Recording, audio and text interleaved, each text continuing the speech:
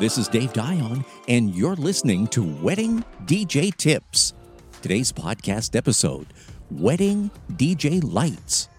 Now, there are two categories. One, dance floor lights, and the other, up lights. I tend to use the Chauvet dance floor lights called the 4-bar. These are meant for the dance floor only, and they're effective just after dusk. The dance floor lights pretty much tell everybody that the party is here and it starts now. Now, let's talk about uplighting real quick. I use Colorado Sound and Light. Uplights are small square lights that sit on the floor, and they create a beam of light that goes from the floor all the way to the ceiling. And you can create just about any color scheme you choose. Oh yeah, and one more thing about uplighting.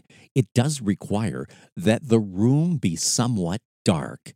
And to gauge whether or not uplighting or dance floor lights will be effective at your wedding, you may want to check out what the local sunset time will be. Also, many couples opt to use natural lights.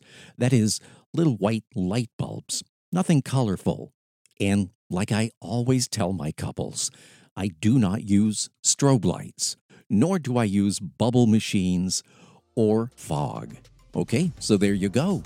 Dance floor lights, or maybe uplighting, and maybe both, or potentially neither.